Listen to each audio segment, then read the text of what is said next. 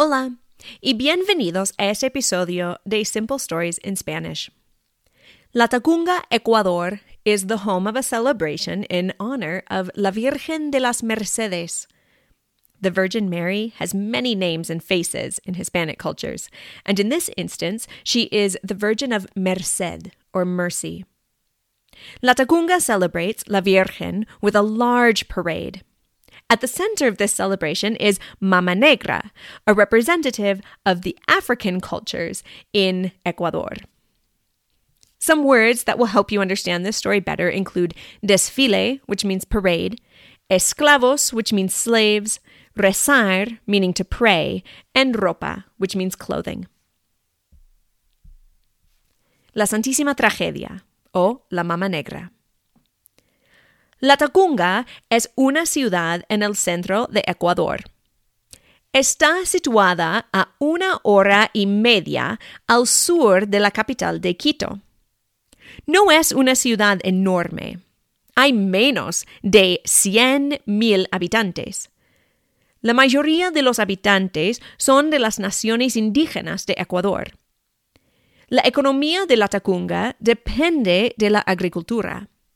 Producen maíz y flores y otros productos también. La región alrededor de Latacunga es fría, con montañas y el famoso y activo volcán Cotopaxi. El volcán Cotopaxi es solamente 25 kilómetros de Latacunga. Cotopaxi es un volcán activo con varias erupciones de lava y cenizas. Hay 87 erupciones recordadas del volcán Cotopaxi. Varias causaron mucha destrucción y muerte. Las erupciones de los años 1744 y 1768 destruyeron completamente a Latacunga. Latacunga no es necesariamente una ciudad muy visitada. Por la mayoría del año tiene muy pocos turistas. Sin embargo, la ciudad explota durante la celebración de la Santísima Tragedia, popularmente conocida como la celebración de la Mama Negra. La celebración de la Santísima Tragedia está basada en una leyenda relacionada con el volcán Cotopaxi. En el año 1738, hubo una erupción grande del volcán. Los habitantes de Latacunga tenían miedo de la destrucción de su ciudad y se dice que ellos visitaron la iglesia para rezar. Ellos rezaron a la Virgen de las Mercedes. Como dice su nombre, la Virgen tenía merced con los habitantes de Latacunga y la erupción no afectó a su pequeña ciudad. 4 años después, en el año 1742, el volcán Cotopaxi otra vez entró en erupción. Esta erupción fue más grande y tenía el potencial de hacer más destrucción. Otra vez, los habitantes de Latacunga tenían miedo de la erupción. Ellos fueron a la iglesia y rezaron a la Virgen de las Mercedes. Según la leyenda, la Virgen de las Mercedes paró la erupción de Cotopaxi. Fue un milagro. Los habitantes estaban aliviados y ellos decidieron honrar a la Virgen por su rol en parar la erupción. Los habitantes de Latacunga nombraron a la Virgen de las Mercedes como la patrona del volcán Cotopaxi. También formaron una celebración en su honor. Prometieron honrar a la Virgen con la celebración todos los años. Ahora, Latacunga celebra la Santísima Tragedia 2 veces al año.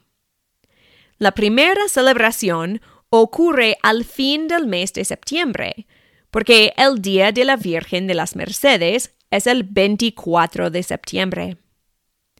La segunda celebración de la Santísima Tragedia ocurre junto con el Día de la Independencia de Latacunga, el 11 de noviembre. La primera celebración en septiembre celebra más la cultura indígena y la segunda celebración en noviembre es más patriótica, con participación del gobierno y militares. Las celebraciones ocurren en momentos diferentes, pero hay pocas diferencias entre ellas. La leyenda de la Virgen de Mercedes es el origen de esta celebración, pero otros eventos también afectaron las festividades. En Latacunga había muchos esclavos africanos. Los esclavos africanos vivían en Latacunga y marcharon a las minas todas las mañanas. Las minas eran terribles. Muchos esclavos se murieron. Entonces, los africanos rezaron a la Virgen de las Mercedes. Rezaron por su liberación. Por fin, en el año 1852, Ecuador abolió la esclavitud. En celebración, Latacunga infundió la cultura africana en su Festival de la Santísima Tragedia. La representante de esta cultura africana es la Mama Negra, una mujer en caballo con ropa fina y sus 3 hijas. Ahora, la celebración de la Santísima Tragedia también tiene el nombre Mama Negra. Al centro de las celebraciones de la Santísima Tragedia, o Mama Negra, hay un desfile. El desfile incluye mucha música y grupos de bailadores. Personas en el desfile tiran caramelos a los niños y pasan bebidas alcohólicas a los adultos. Pero el desfile es más que un desfile. También es una historia. El desfile incluye varios personajes específicos, incluyendo la Mama Negra. El desfile, con sus personajes, música y bailadores, produce un espectáculo para la audiencia que dura 3 o 4 horas. Primero, en el desfile, después de unos grupos de bailadores, vienen los huacos. Los huacos representan brujas o chamanes y representan las culturas indígenas y africanas. Hacen un ritual con voluntarios de la audiencia. El ritual incluye licor, humo de cigarrillos y la invocación de 3 chamanes antiguos. Próximo en el desfile ves el ángel de la estrella.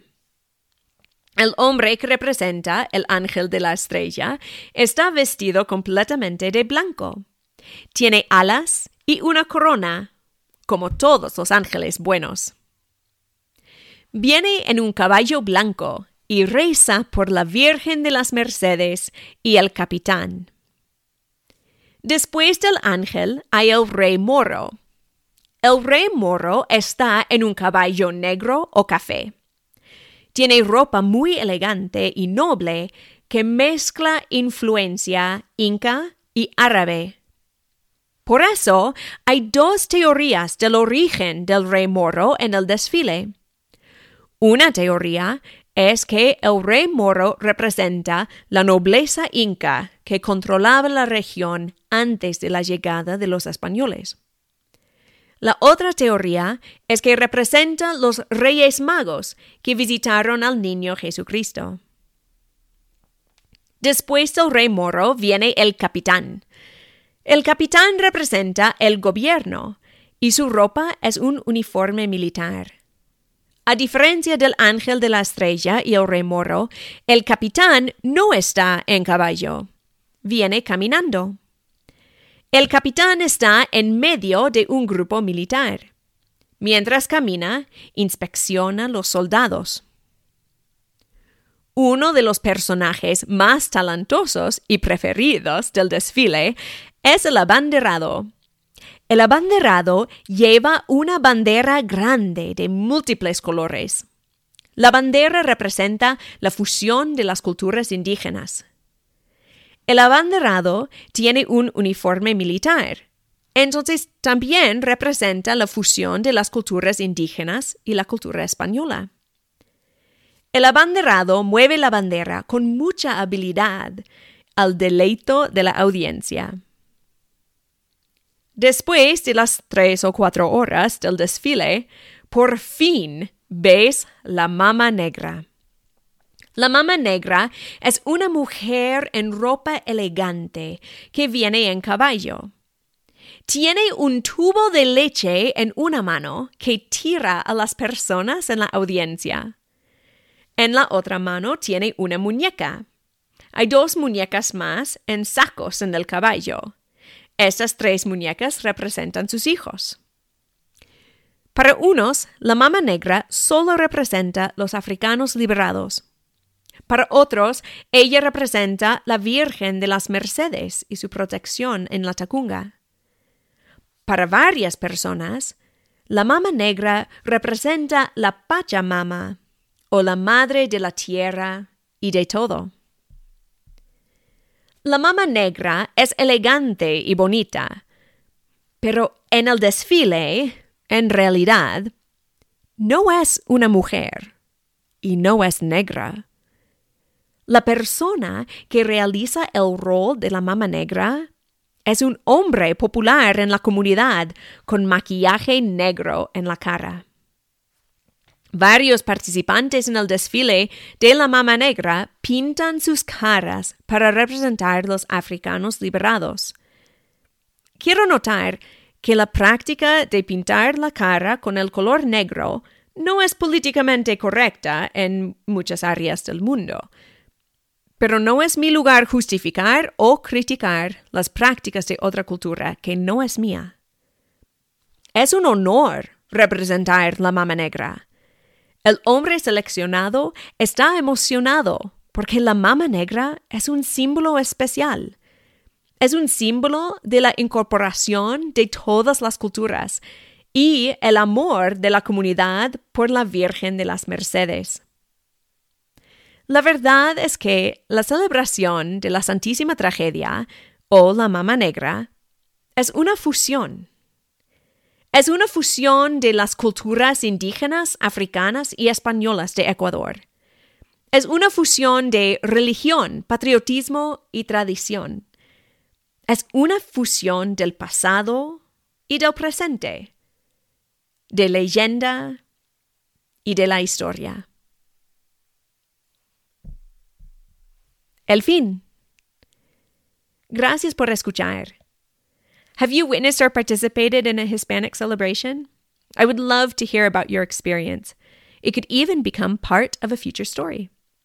You can send me a message on Instagram or Facebook at Smalltown Spanish Teacher or email me at smalltownspanishteacher@gmail.com.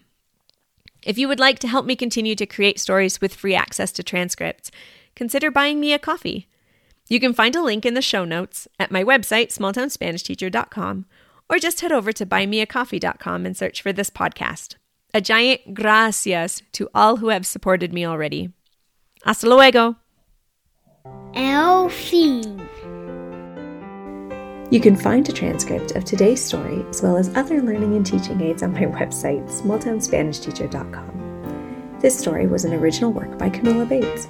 Any resemblance to stories by other authors is purely coincidental, unless otherwise noted.